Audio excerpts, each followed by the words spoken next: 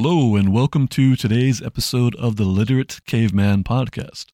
I'm your host, Chad Blake. I am a voice actor. I have worked as a strength and conditioning coach for over 20 years. I taught self-defense for a long time, on and off, and my original education, my first career was in executive protection. So all those things influence my interests, which are fairly broad. And in this podcast, we discuss books and literature and mindset with a focus on books that have been around for a while. Most of the time, we will do some books that are pretty recent in the coming weeks, but most of the books we review are going to be books that have been out there for a bit that I feel are good books that many people are not aware of. So last week, we introduced the first book in the series, which is C.S. Lewis's book, The Four Loves. And I went into some detail in that episode about how most people who are familiar with Lewis seem to know about Mere Christianity and the Chronicles of Narnia and possibly the Screwtape Letters. And then I don't meet many people who are familiar with him beyond that. So I thought this would be a really good first subject for this podcast. So we'll continue. Last week, we introduced the book. We kind of laid the groundwork with the first couple chapters in The Four Loves. This week, we're continuing the discussion with his chapter on affection. Just as a reminder, or if you did not listen to the last one, the premise of the book is that in English, people tend to use love very broadly and almost generically. Sometimes they use it when they should use like, and it gets misused fundamentally in a lot of ways. In Greek, there are 4 different words, at least, that describe distinct forms of love. One of those is affection, and that's the subject of today's talk. Now, in the chapter on affection, C.S. Lewis begins by saying that affection is both the most widely diffused of loves and the love in which our experience seems to differ least from that of the animals. He goes on to say that this does not make it less valuable, and nothing in man is worse or better for being shared by the beasts. He makes the distinction that when we call a man a mere animal, we do not mean simply that he displays animal characteristics, because everyone displays animal characteristics in various ways. He says that when we criticize someone by saying they are a mere animal, we do so because animal characteristics are displayed when specifically human characteristics are called for. He also goes on to say that beasts can't be cruel in the same way people can because they're not quite clever enough. Affection in the context of this discussion comes from the Greek word storge. He defines this as affection especially of parents to offspring, but also of offspring to parents. The image he likes to start off with is either of a female dog nursing puppies or of a female cat nursing kittens. He feels this is a good place to start, although it diverges pretty widely from there, and explains this image creates a paradox with his ideas of need love and gift love that we discussed in our previous episode. To briefly recap for anyone who did not listen to the previous episode, C.S. Lewis described need love as a frightened child running to its mother for comfort. Gift love he described as a person working hard and putting away their earnings to benefit future generations of their family that they will never meet. The paradox with the puppy or kitten example comes into play because the need love of the puppies or kittens is obvious, and so is the corresponding gift love of the mother. She gives birth, she gives suck, and she gives protection. He categorizes all of these as gift love. He goes on to point out that on the other hand, she must give birth or die, she must nurse or suffer. He says that in that way, her affection is a need love. He says the paradox is the mother's affection is a need love, but what it needs is to give. At the same time, it is a gift love, but it needs to be needed. He sets this up at the beginning of the chapter to help set up some points he will make later. From that point, Lewis goes on to explain that affection is one of the broadest and least discriminating of loves, and extends far beyond relations between mothers and offspring. He gives several examples of this that he has observed, pointing out that one of the unique things about this form of love is that it can be very broad in scope and shared between people and even animals that have little in common. From here, he goes on to say that one of the distinctions between affection and the other loves is its origins between two people can be obscure. With friendship and erotic love, we can often pinpoint the moment when we realize we were experiencing those feelings, sometimes down to the hour and the day. With affection, he says, when we become aware of it, it has probably been going on for some time. A criteria for affection is familiarity. Someone or animal, who one is just used to being around, often without giving it much thought. Familiarity is important to his example. He is saying that affection does not just spring up between two people like friendship or eros can. Two examples he provides to make this point are how a dog will bark at a stranger who has never done it any harm, but may also wag its tail for someone it knows who has never done anything good for it. Similarly, a child might love someone he or she is familiar with who has never shown them any particular interest, but shrink from an unfamiliar visitor who tries to get their attention. The distinction here is that the person the child feels affection for must be someone the child is used to, someone who, from the child's point of view, has always been there. From this point in the text, Lewis reminds the reader that affection is the humblest of the loves he is describing. However, on the one hand, affection can exist between two people, such as an old gardener and a child, with none of the other loves, but it can also intermingle with the other loves and become the principal medium from which they operate on a day-to-day basis. This happens with familiarity. As we get to know someone, as they go from being a friend to becoming an old friend, for example, what becomes old and familiar leads to this affection.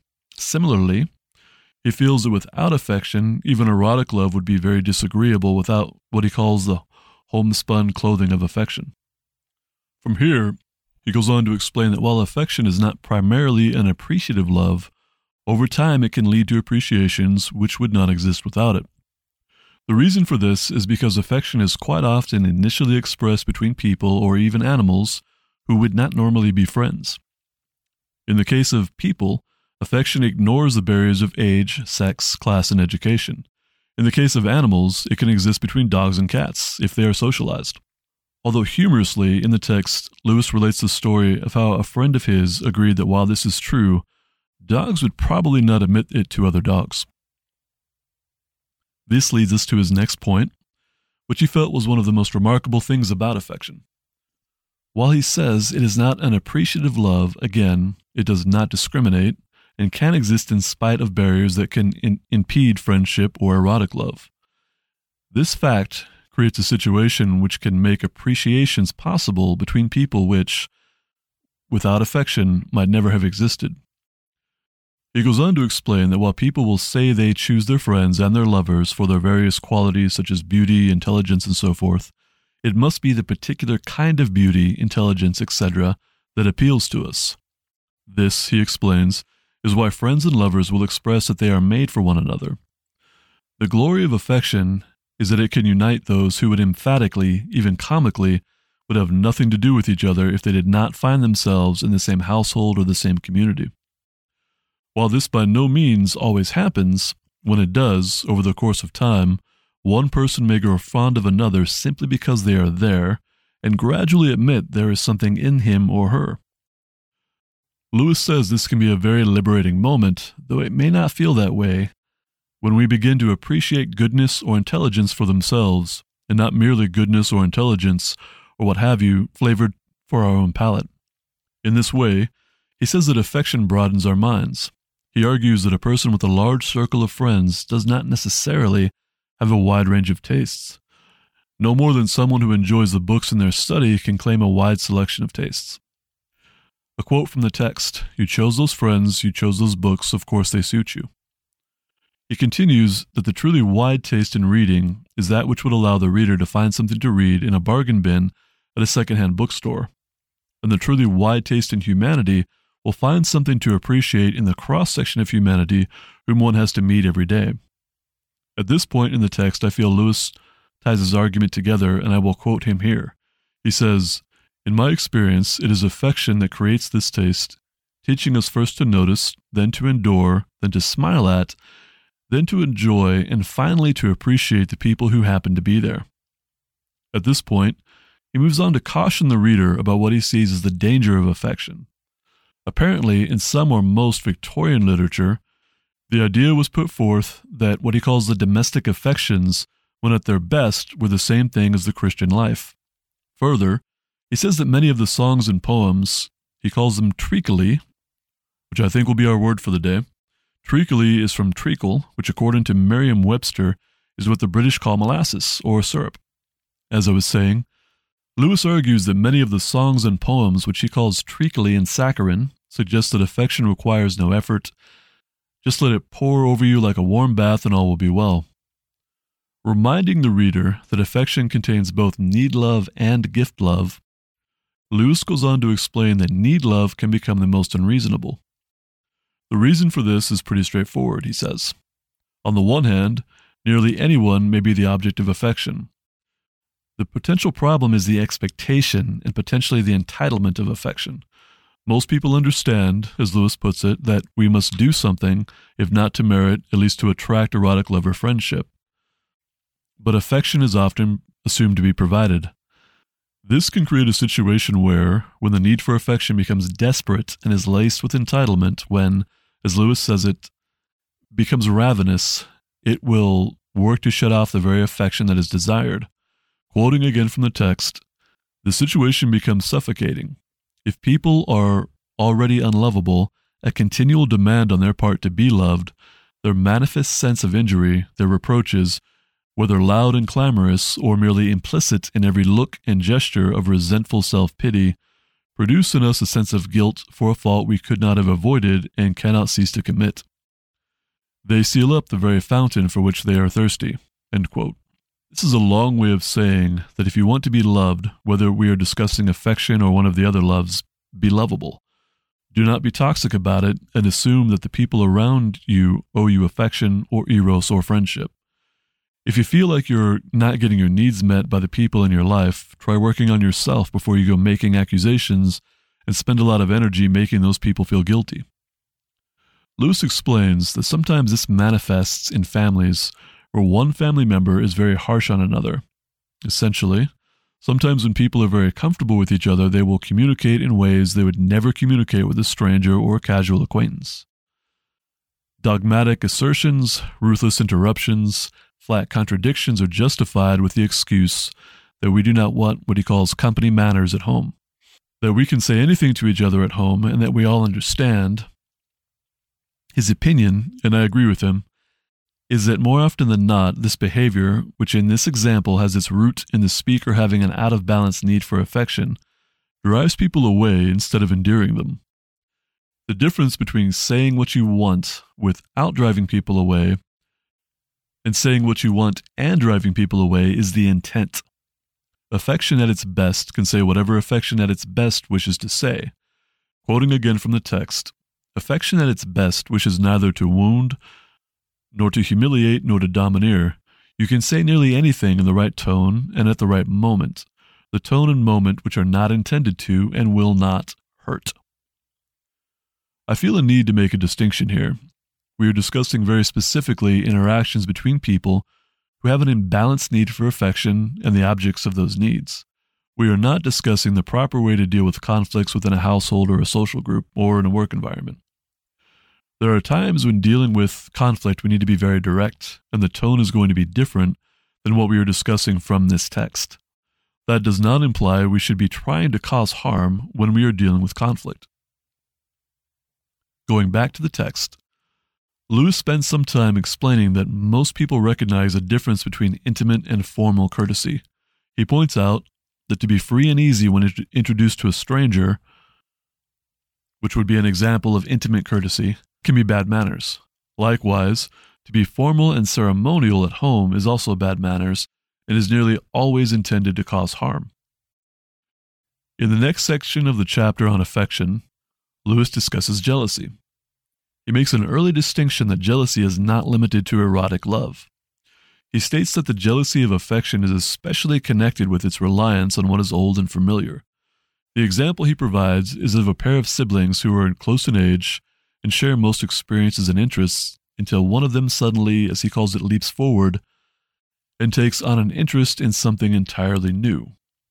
The jealousy he is discussing will be directed towards the new interest.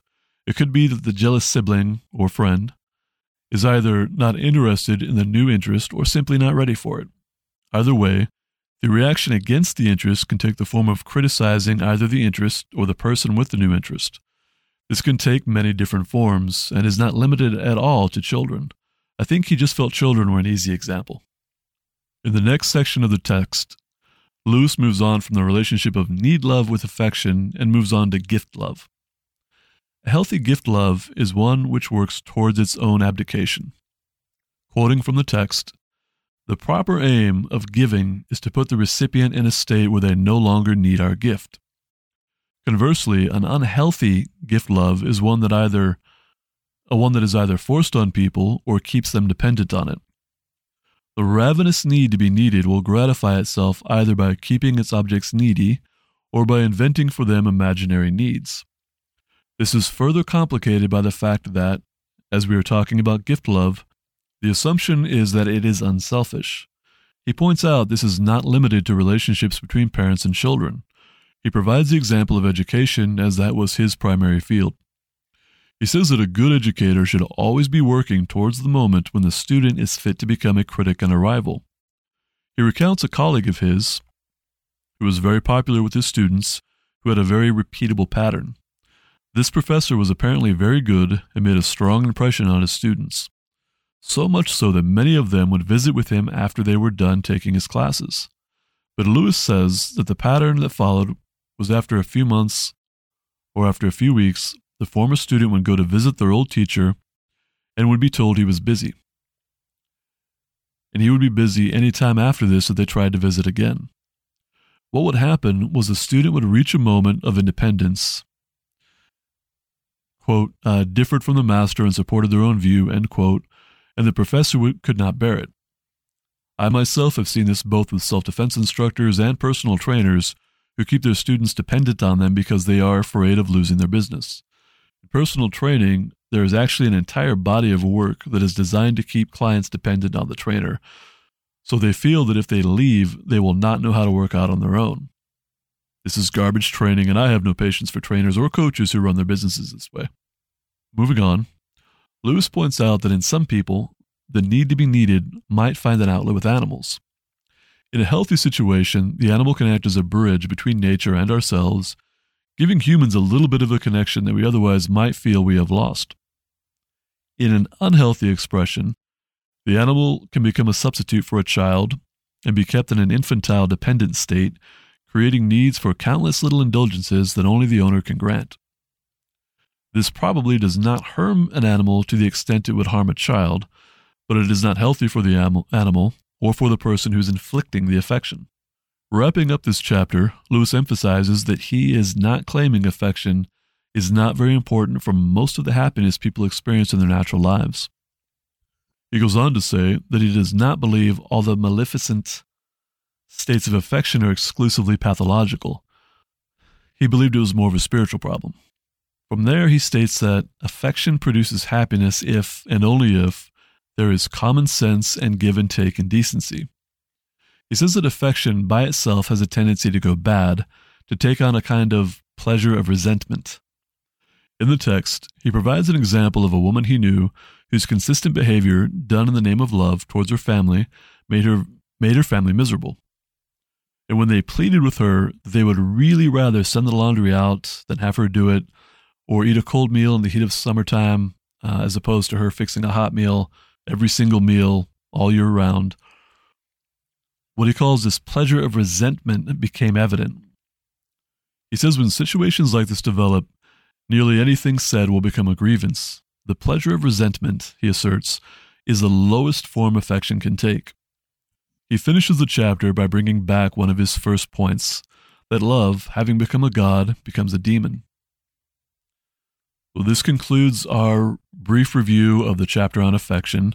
Next week, we will be reviewing the chapter on friendship, which is a very interesting chapter. I hope you enjoyed the podcast. Thank you very much for listening. Please enjoy the rest of your day or evening or morning, depending on where you are and what you have going on, and go read a book.